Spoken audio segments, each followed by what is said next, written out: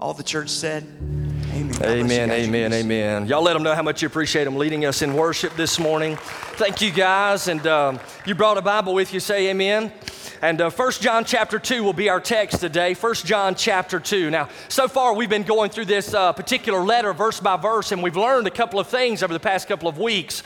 Remember, I drew 2 circles for you up here on the stage. One of those circles actually represented the fact that God has a plan for your life. And his plan is pretty simple. God wants you to absolutely depend upon Jesus for the salvation of your soul. So not depending on baptism or church membership, but Jesus alone, who died on the cross for your sin, was buried and resurrected. When you trust in him and it is genuine, God puts a desire in your heart to mature spiritually, all right? So that's the second phase of God's plan. He wants you to develop spiritually, and then finally, he also wants you to become a dynamic influence. So you're seeking to reach those who are outside of the faith. You're also seeking to invest in those who are followers of Jesus Christ. So that's God's plan for your life. That is his will, his purpose, his pleasure. But we also know that the devil has a plan for your life. Jesus describes the devil in the New Testament as the god of this world system. And so he has put together a world system to entice every single one of us to follow after him. And that world system is made up of 3 components as well, according to John. We called it undocked living last week. Undocked living, that's living based upon your feelings instead of based upon your faith. And then as you continue in that system, you are caught up with the lust of the eyes, and you begin to live a life with careless thinking. So you make decisions without any consideration whatsoever of the consequences of those decisions. And then finally, when you're caught up in the world system, you begin to live with this idea that you should constantly brag on yourself. Brag about what you have, what you possess, your job, your titles. So it's all about appearance, and you're trying to outshine everybody else. Now, John this morning in 1 John chapter 2, 18 through 24, is actually going to tell you and I that we need to be gripped by the plan of God. That is, we need to be passionate about what God has called us to do with this concept of absolute dependence, spiritual development, and dynamic influence. And so as we look at it, we really ask the question, why? Why does God want us to be gripped by this plan? And John's fixing to answer it for us. So let's go ahead and stand to our feet if we will this morning. 1 John chapter 2, verse 18. You've got it there. Say amen. The Bible says, children, it is the last hour. And just as you have heard that Antichrist is coming, now even many Antichrists have appeared. From this we know that it is the last hour. They went out from us, but they were not really of us. For if they had been of us, they would have remained with us. But they went out, so that it will be shown that they all are not of us. But you have an anointing from the Holy One, and you all know. I'm not written to you because you do not know the truth, but because you do know it, and because no lie is of the truth. Who is the liar but the one who denies Jesus is the Christ? This is the Antichrist, the one who denies the Father and the Son. And whoever denies the Son does not have the Father. The one who confesses the Son has the Father also. And then verse 24, as for you, let that abide in you which you heard from the beginning. If what you heard from the beginning abides in you, you also will abide in the Son and in the Father. Well, let's bow together. Father, we thank you so much for your word this morning. And we want to ask that we would not just be merely hearers of it, but also doers. So even as we walk through this text today, help us to ask the question, how can I apply this to my life? Father, we want to be transformed by your divine word and the power of the Spirit. So God, I pray for this particular service. And I ask that the Spirit of God right now will just begin to work in hearts. And God, I pray for those who are distracted by the busyness of this world, who this morning have more things on their mind than simply focusing on you. God, I pray right now that they would just focus in on what you would have for them. Lay aside all those distractions. And God, I also pray for those who have not yet come into a relationship with you. Father, only you can draw them. So I pray this morning that you would do that supernaturally, and we'll give you the glory for it. And it's in Jesus Christ's name that we pray. And everybody said, amen. So you go ahead and be seated this morning. So we're going to ask the question, why should we be gripped by God's plan? Why? Because you're all curious, right? You want to know why? Why should you really be caught up in absolute dependence, spiritual development, and dynamic influence? Well, there's 3 reasons that John gives us here, and the very first reason is pretty simple, because time is running out. Time is running out. So look at your Bible again at verse 18. The scripture says, children, it is the last hour. Now, notice that little phrase, the last hour. You and I don't use terminology like this anymore, but in that particular society, they were living in an agricultural society. So as a result, the last hour was a big deal to those that would have been reading this letter. The last hour described the time frame that they would have one more hour left where there was sunlight. So their time to do work in the fields was very short. So that's the idea of the last hour. Now, John is taking that very current concept in their culture and he's baptizing it, all right? Now he's making it spiritual. And he's saying here, you are living in the last hour. The lights are just about to go out. Now, John really could be writing to two categories of people, all right? He could be writing to those who are unbelievers. Those individuals who have not placed their faith in the Lord Jesus Christ yet. So they listen to the message of Jesus and they're like, no, thank you. And they continue to live in this world system. Well, the Bible says that this world system is actually perishing. It's walking out the door. And those who have not trusted Jesus Christ as the Savior of their life will also walk out the door with the world system and they will perish, listen to this, in eternal darkness in hell. So that's what our Bible teaches us. That's what Jesus teaches us. And so whenever we think about this last hour, he's saying for some of you, are in the last hour where the light of the gospel of Jesus Christ is still shining, where the light of the New Testament church is still shining. You're in the last hour. Time's just about to run out on you, bro, and you're about to perish into eternal darkness. So that is the challenge for those who would be unbelievers. And I would say to you this morning, eyeball to eyeball, that if you've not placed your trust in Jesus Christ, listen, the time is short, man, all right? Your life is but a vapor. And just as the world system will perish, you will also likewise perish if you don't come to faith in Jesus Christ. He is the only way that your sin can be forgiven and your life can be changed. So that's the message. Time is short. It's the last hour. But he's also writing to believers. So whenever we consider the message that he is writing to believers and he's saying the last hour is upon us, he is saying to those who know Jesus, time is short. You only have a short amount of time to be involved in God's routine plan for your life. You've got a short amount of time to walk in absolute dependence on Jesus. Short amount of time to be developed spiritually. Short amount of time to influence others for the kingdom of Jesus Christ. So your time is running out. So that is a challenge to enthusiastically do what God has called you to do. Be faithful and steadfastly devoted to his plan for your life. So that's the challenge. So you're here this morning and you're a follower of Jesus. Listen, your time is very short. You don't know how much time you have left. I don't know how much time you have left. But you do not want to spend your life doing anything other than what God has saved you from your sin to do. You want to make sure that you're involved in God's routine for your life. And eyeball to eyeball, listen, if you're not involved in that routine, then there's only one other option. If you're not doing what God's called you to do, you're outside the parameters of his will for your life. And as a result, you are tiptoeing in this world system. And look at the preacher, man, I'm just trying to help you here. One day you're going to see the Lord. Even as a follower of Jesus, you're going to be judged based upon your service to him. When you see him, I don't want you to be embarrassed. We're going to talk about this next week, but I'm just going to preach a little bit of it now. Y'all with me? I don't want you to be apologetic about your life. I want you to be able to run to Jesus with great confidence, knowing that you have been doing what God has called you to do. Absolute dependence, spiritual maturity and growth, and dynamic influence. That's for every single one of us. So John says, children, we're in the last hour. Now, if we're studying this text, we're going to ask the question, how does John know that? I mean, how's John so smart about this concept of it being the last hour? He continues and tells us there in verse 18, look at it again. He's like, children, it's the last hour, and just as you heard that Antichrist is coming, even now many Antichrists have appeared. From this, notice that little phrase there, from this we know that it is the last hour. Now, I want you to think about this, all right? Because John really, he brings about two categories of people again. First of all, he talks about the Antichrist proper, the Antichrist in the future who is actually going to come to this earth, all right? The Antichrist is coming. So he says, you already know about the Antichrist.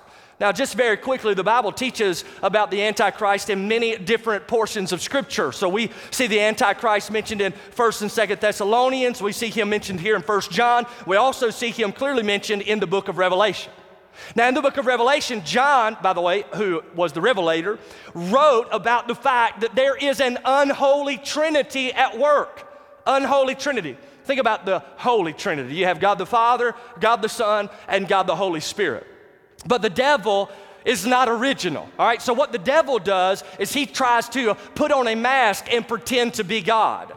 And so in the book of Revelation, you have this unholy trinity. You have Satan, who is trying to act like God the Father. Then you have the Antichrist, who is trying to act like God the Son. And then you have the false prophet of the book of Revelation, who is trying to act like the Spirit of God. And the false prophet is pointing to the Antichrist. Now, just a quick little rundown on some eschatology here this morning. That's the study of the end times. The Bible teaches us that the church, those who are followers of Jesus, are not destined for wrath. That's in 1 Thessalonians, all right? So we're not destined for wrath. The Bible teaches that the Lord Jesus Christ is going to come in the clouds and actually rapture the church. Now, if you don't believe that on the way up, I'll be like, I told you so, all right? So that's going to happen. The rapture will occur, and then we will be with Jesus Christ. But here on earth, there will be a 7-year tribulation. Now, whenever the church leaves the globe, obviously everybody's going to be going, what in the world is going on? That will set the scene for Antichrist to begin to step up with all of this wisdom and all of this charisma, and he will actually lead the entire world to experience a time of peace, and he will bring everybody under a one world government, all right? So this will occur the first 3.5 years of the tribulation. But then in the middle of the 7-year tribulation, the Bible teaches that the Antichrist will actually have led this huge revival in Israel to rebuild the temple of God, which, by the way, the place where that temple has to be built is the place where the Muslim holy site is located now in Jerusalem. So you got to imagine this Antichrist is one charismatic leader to be able to get the Muslims to actually turn that particular place over so that Israel can rebuild their temple. But that's what's going to happen. So the temple's going to be rebuilt. That 3.5-year mark will mark the time frame when the Antichrist will go inside the newly rebuilt temple. He will sit down on the throne of God in that temple and claim himself to be God. And then he's going to challenge and encourage everybody in the world to worship him. And it'll be at that time that Jacob's trouble will happen. That's an Old Testament phrase that speaks of Israel's trouble, all right? God is going to pour out his wrath upon the earth. That happens with sealed judgments. It happens with trumpet judgments. All of that's mentioned in the book of Revelation as well. But all of heaven is going to be let loose on the earth, and the wrath of God is going to come. Well, the earth is going to assume that it's Israel's fault. And so what they'll do is they'll begin to take up battle array and surround Israel with a desire to wipe Israel from the face of the map. It's going to be this huge battle. You've heard about it before. It's called the Battle of Armageddon. And all the world is going to be turned towards Israel. And then at the end of that 7-year tribulation is when all of them will be focused on Israel, getting rid of Israel. And then the Bible says Jesus Christ is coming again to the earth. And whenever Jesus comes, the Bible teaches in Revelation 19, he'll be riding on a white horse. He'll have a name written upon him that nobody knows but himself. He will be faithful and he will be true. And behind Jesus, riding on white horses as well, dressed in robes of white, will be the New Testament church. So you and I will return with Jesus Christ to the earth, and the scripture says that Jesus will open up the word of his mouth, and with the word of his mouth, he will destroy the nations and he will save Israel. So that is a little bit of the end times. Then he will usher us into a millennial kingdom where the Bible teaches that you and I, as followers of Jesus, will rule and reign with him upon this earth for 1,000 years. And what we do during that time will be determined by how we grip God's plan for our life right now. So this is the Antichrist. And what he's saying here, and I'm not going to sit up here and try to tell you who the Antichrist is, because anybody who tries to name him now is probably crazy anyway. Are y'all listening? But I will tell you we go a step further in this little verse right here, and he tells those that he is writing to that there are already antichrists who have appeared. In other words, he's saying the spirit of the Antichrist is already at work. So he's not talking now about the future Antichrist proper. He's talking about the spirit of the Antichrist that is working right there among them. And this is massive because this spirit of the Antichrist, most likely, he's pointing the finger at those Gnostics who showed up with this special knowledge about Jesus and started trying to redefine who Jesus was. And they were actually turning people away from the true biblical Jesus. And John is saying those guys are anti-Christ. And you and I are living in a culture in which the spirit of the Antichrist is at work as well. That's happening right where you live. That's why I love my Bible. People read the Bible and they're like, this isn't relevant. This is always relevant. It's amazing here what we see. Think about the spirit of the Antichrist. Whenever you see a group of Muslims beheading 21 followers of Jesus on the Mediterranean Sea, you are looking, bro, at the spirit of the Antichrist at work. Whenever you look in our culture, and especially pop culture, and you hear how they have laced with their trendy beats and their musical rhetoric, ideologies that go directly against biblical directives, that is indeed the spirit of the Antichrist at work. And then whenever you consider artwork that's traveling around now with Jesus Christ on the cross depicted submerged in urine and people are paying to see this mess, that is the spirit of the Antichrist. And whenever you see politicians pushing off the truth of Scripture so that they can get a few extra votes, then that is the spirit of the Antichrist at work.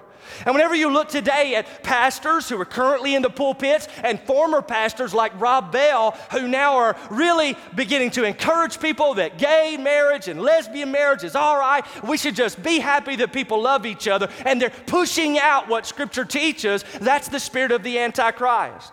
And then whenever you begin to listen to movie stars today, they actually try to classify homosexual living and lesbian lifestyles as, check this out, a race that you and I should not oppress. That's the spirit of the Antichrist using a deceitful tongue to try and actually paint sin a different color that would be more successful and more acceptable. That's the spirit of the Antichrist. That's where we live.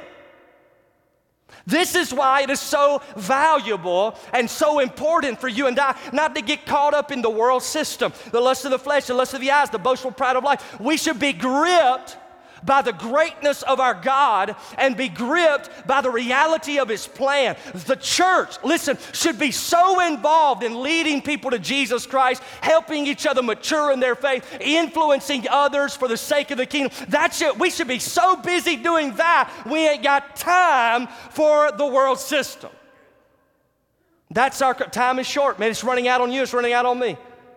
And we've got no time to sit around on this thing and just simply say, well, we'll get around to it maybe when we get a little older. Maybe whenever I get another job. Maybe whenever I get married again. Maybe whenever I get retired. Whenever I experience it. Get after it now. Right? Our world is in desperate need of the light of Jesus Christ. And if we aren't careful, we put our feet in the world system and we hide the light. And people miss out on the goodness of God, the one we sing about every single week. So time is short. There's a second reason we ought to be gripped by this plan, and that's because people are walking away. The people are walking away. Look at verse 19 in your Bible. The Scripture says, they went out from us, but they were not really of us. For if they had been of us, they would have remained with us, but they went out. So that it would be shown, check this out, so that it would be shown that they all are not of us. Now, most likely, John has, again, two concepts in his mind as he's writing this. Whenever he speaks about those who are going out from us, he could very well be describing some individuals who are walking away from doctrinal purity concerning the Lord Jesus Christ. So they're leaving the truths of Christ, they're creating some new ones, all right? And then at the same time, this could also, and I believe it describes, those individuals who are just flat out leaving the fellowship, all right? So they used to show up in church. They used to hang out with the people of God. They used to actually talk about how they believed every single thing that everybody else said they believed, but now they just walk away and they leave. It's known as an apostate. Right? An apostate is simply a person who may have at one point in time in their life mentally ascribed, intellectually subscribed to the truths of Jesus Christ. Jesus came as God in the flesh. They say, I believe that. Jesus came and died on the cross for the sin of the world. They say, I believe that. Jesus was buried in a borrowed tomb and got up from the dead. They say, oh, I believe that. Jesus is coming again. I believe that. So there are some people who mentally believe that, but in the course of time, somewhere along the line, because they didn't genuinely submit their hearts to that, they never got saved. And so somewhere along the line now, they begin to kind of walk away from doctrinal purity. And so you can run into some of the same people and say, hey man, do you believe Jesus is the only way to get to heaven? They say, well, I think he's one of the ways, but there might be some other options. You know, I'm kind of open. I say, well, do you believe Jesus is coming back? Well, I don't know if I'll necessarily believe that. You know, I think maybe that was just kind of an imaginary tale that was made up in the scripture, maybe to encourage people or maybe even to scare them. So they completely walk away. They are giving evidence of the reality of their apostate mind. They mentally ascribed to the truths at one time, but then they walked away from them. And the reason they could do that is because they were never genuinely converted. They did not bow to the lordship of Jesus Christ. So they walk away. And then not only do they walk away from doctrinal purity, but people walk away from the church physically. I want you to think about that for a second, all right? So there are some individuals, John is saying, they're just splitting. They're rolling out. They're no longer coming to worship. They're no longer involved in the New Testament church. They're no longer a part of a family of God. They just kind of walked out. And the reason that they walked out is because they've turned their back on Jesus. They've turned their back on the Lord. They're in an apostate state. They've left. And this happens too in our culture. Individuals do the same thing mentally. They may come to church every single Sunday and listen to preaching. Sometimes it's biblical. Sometimes they may find a church that preaches stuff that makes them feel a little bit better in their apostate state. So they listen, and you may be here this morning and be in this state. You're listening and you're like, you know what? I hear you talking, Levi, but man, why you make such a big deal about it? Why are you so intense about it? And so you just turn your attention away from it. You keep on kind of walking through your little routine in life, and you never pay attention to what God's called you to do. And that's an apostate. And then there are some, they walk away. You may run into somebody and say, hey man, I hadn't seen you in fellowship long. Where you been? Well, I decided I wasn't going to go back to church anymore. You did? But why in the world did you do that? Well, you know, I'm giving y'all some examples. Are y'all listening? I ain't talking about nobody in particular. They say stuff like this, well, that preacher was talking about some stuff, I didn't really agree with him, so I decided I'd just roll out. Or somebody hurt my feelings down there and I just kind of rolled out. So this is where I get a little sideways, all right? Because I'm thinking, you rolled out on the church because your feelings got hurt. Come on. You're going to let what somebody on earth did to you determine your faithfulness to Jesus and his body? And then there are some, they roll out, and what they're doing is they are using these excuses to paint over the reality that they have actually walked away from the Lord. You ever notice it's always somebody else's fault, ain't it? If you run into somebody who's not in church, say, hey, I haven't seen you in church lately. Nobody ever says, well, I'm just a sorry wretch and I ain't been saved yet. Nobody's ever said that to me. All right? They've never said that. It's always somebody else's fault. Always somebody else, something else, they did this, they did that, they said this, they said that, this is what's going on, there are a bunch of hypocrites down there. That's the words. They never deal with the heart of the matter, and the heart of the matter is that they never gave their heart to Jesus. Because listen, if you have genuine fellowship with Jesus Christ, you will desire fellowship with the people of God. And if you have no desire to be among the people of God, check your heart, bro, something is not right. Those walk hand in hand. People are walking away. Do you know that's happening at a greater rate today than ever before? In fact, Pew researchers, I'm not even making this up, but Pew researchers have actually discovered that since the year 2000 in America, that the trend of people who are going to evangelical churches is actually going down every single year. So every year since the year 2000, less and less people are going to church. And at the same time, the trend in America is that more and more people are actually saying, according to Pew Research, that they have no religious affiliation whatsoever and that they hardly ever go to church. So you think about that. Decreased attendance increased rejection. So, if we just look at it historically, what we discover is that America is walking the same track that Europe walked. You go over and visit Europe and you study their history, you'll find that there was once a passion for Jesus Christ over in Europe.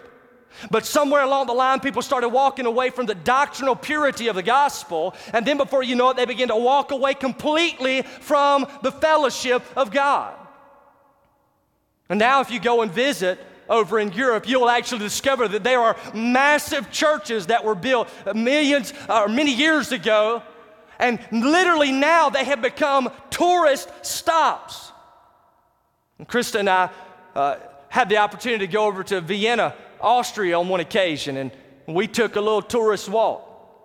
And we began to find all kinds of churches, massive churches. We'd walk around, look at the ornate artwork, look at the massively high ceilings, be kind of overwhelmed at all that was going in to that particular building. But it's lifeless. On one occasion, we actually saw some people having a church service in there, had about 20 people inside this massive, massive building, 20. And all around were people walking as tourists, looking at all of the arrangements and the decorations. That's the track we're on. And so when I begin to think about Concord, could you imagine what it would be like several years from now? People are driving up Main Street, right? And all of a sudden, as they drive up Main Street, they begin to look and say, oh, look at there, there's a place. What is that? That's Concord. Let's go in there and check it out. I've never seen one of those before. And then they come in here and they look. They look at the stage, they look at the pulpit, they look at all the microphones and the lights, all the empty chairs. So how about this? But it's lifeless. It's dead. People are walking away. Are y'all listening to the preacher this morning? People are walking away. So what does that mean for you, sir? That means for you, sir, that you have to be, need to be, want to be gripped by the plan of God for your life. Because as people walk away, we are in greater need for the truth of the light of the gospel of Jesus Christ to shine. We've been called to make disciples everywhere. That is our calling. That's what we are supposed to be doing. And if we're not careful, we can gather together a bunch of people but be lifeless. Because we're not doing what God's called us to do. Can I give y'all something free that I learned this past week? God bless you. Could you imagine if I go up, and I'm ripping this illustration from a pastor, so I just thought I'd clarify that. Could you imagine if I go to my daughter and say, hey, Maddie, I want you to go clean up your room. And she comes back to me a couple hours later and says, Daddy, I memorized what you said to me. You memorized what I said to you. I didn't ask you to memorize it. I told you to go and clean your room up. Then she comes back, I don't know, a couple hours later. She says, Daddy, I got some friends coming over this weekend, and we're going to sit around together, and we're going to talk about what it would look like if I did what you told me to do. Maddie, that's not what I've asked you to do. I've asked you to go and clean up your room. It's amazing. You and I mean, if you're a parent, you'd be like, that ain't happening in our house, right? It's not happening. Why do we think the Lord's any different? Church, I've asked you to go and make disciples of all nations, baptizing them in the name of the Father, Son, and the Holy Spirit. Teaching them to command all that I have given you, and lo, I'm with you always, even to the end of the age. Hey, Jesus, we memorized what you said to us. Jesus, I'm going to tell you what, we're all going to get together as a church into these smaller groups, and we're going to talk about what it would look like if we did what you told us to do.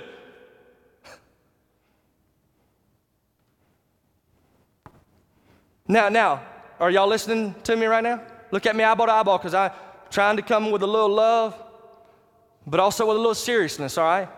Take a little inventory of your life right now, your church life, all right? Some of you have been in church all your life.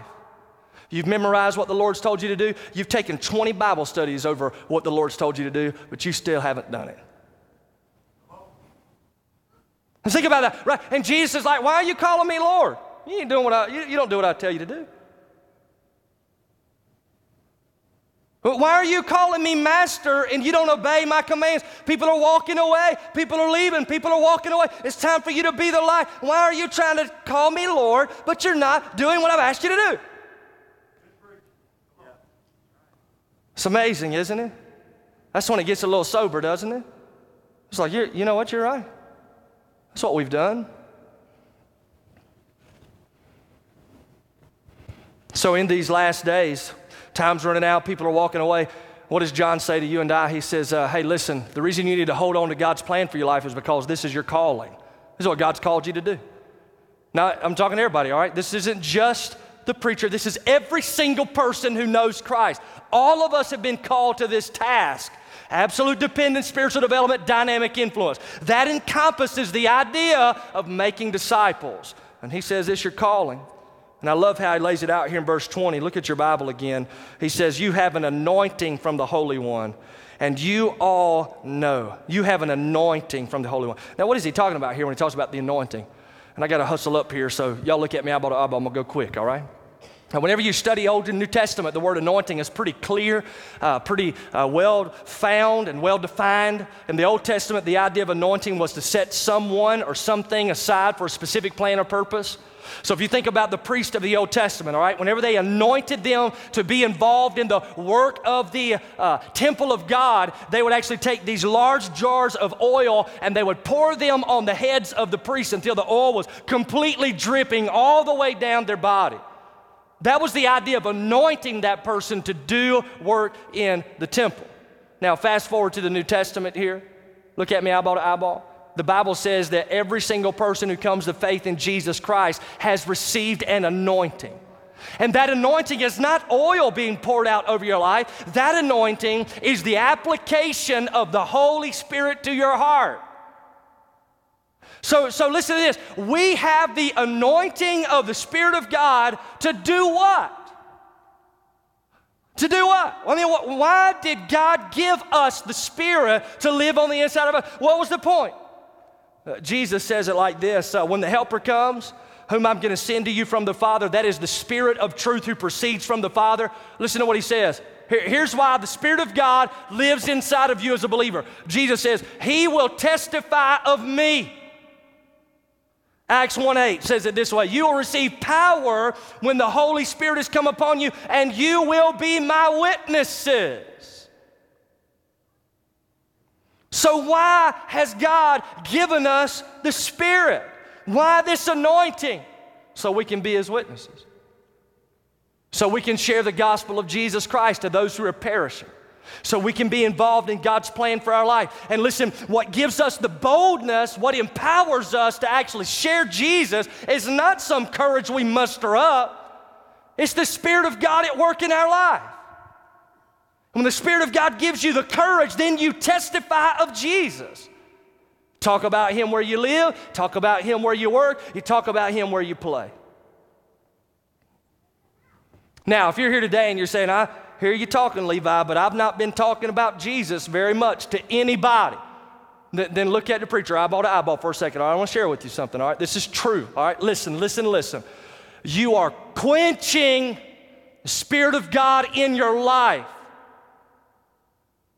The Spirit testifies of Jesus. That's what Jesus said. So if you find that you're not testifying to Jesus, then you're pouring water on the Spirit of God in your life. Or the Spirit of God doesn't even reside in you.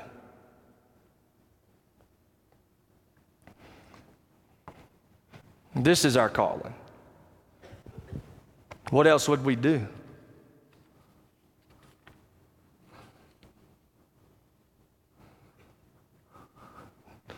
I think that's a pretty good question. That wasn't in my notes. This is our calling. What else would we do? What else are we doing here? Did y'all come down here just to watch me holler and sweat? I mean, really? Is this really what you came to do? Or did you come saying, I'm a witness of Jesus Christ and I want to be equipped to better be a missionary for Him? I got to close this one out. Got this from Pete Towton. It's an hourglass. Y'all seen these before? Some of you right now are singing the Days of Our Lives song in your heart. And I say, shame on you. You shouldn't watch that. If you think about this, I want you to think about this kind of represents your life. Just you as an individual. This isn't like all of us. This is just you. And God has allotted so much sand in your life. Here's how much I'm going to give you. Here's how much time on the earth I'm giving you. And every single day, more sand drops out of that. More sand, more sand, more sand, all the way to the bottom. And the question is, are you going to take the allotted sand that God has given to you and be gripped by His plan? Or are you just going to hem-haw through life? Let all the sand drip out and be there at the bottom. Because check this out. One day you're going to stand before Jesus as a follower of Jesus, and you're going to give an account for your sand. And everything that you did that made no impact for the kingdom, all the things that you thought were so stinking important today are going to burn up in the sight of Christ. And only the things that you do for eternity are going to last. Those things become like precious gold and silver, crowns, to be cast at the feet of the Savior, who one day stepped out of heaven, had just about 33 years worth of sand, and said, I'm coming to give every single thing I have for you. Time is so short. People are walking away. This right here, this is your calling. What else are you going to do? Let's bow together. Father, we thank you for your word and the challenge that we have.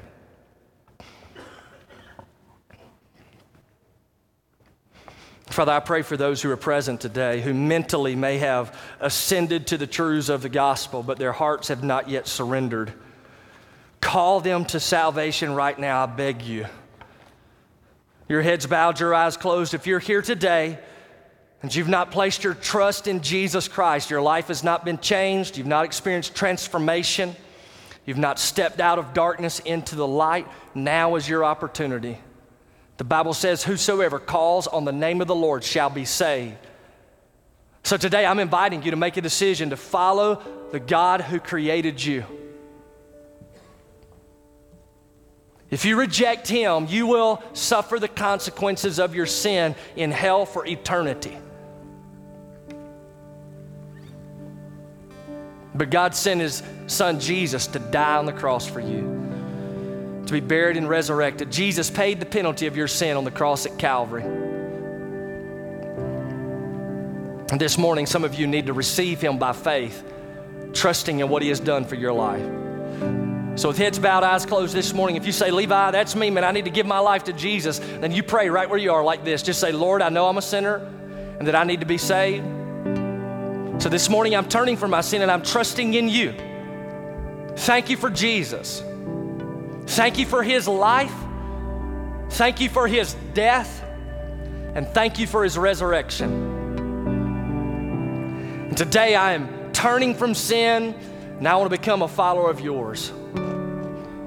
With your heads bowed, your eyes closed, if you say, Levi, that's the prayer of my heart this morning, then listen, in a moment we're going to stand to our feet. I'm going to invite you to come forward.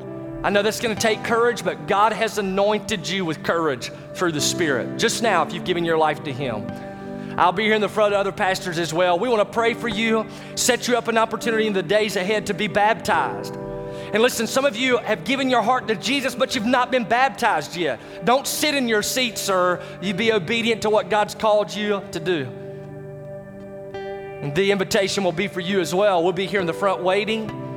Or God may be calling you to partner with this church, become a member. You're like, make disciples everywhere. I want to get on that wagon. I want to be a part of that. Then you're invited. We'd love to have you.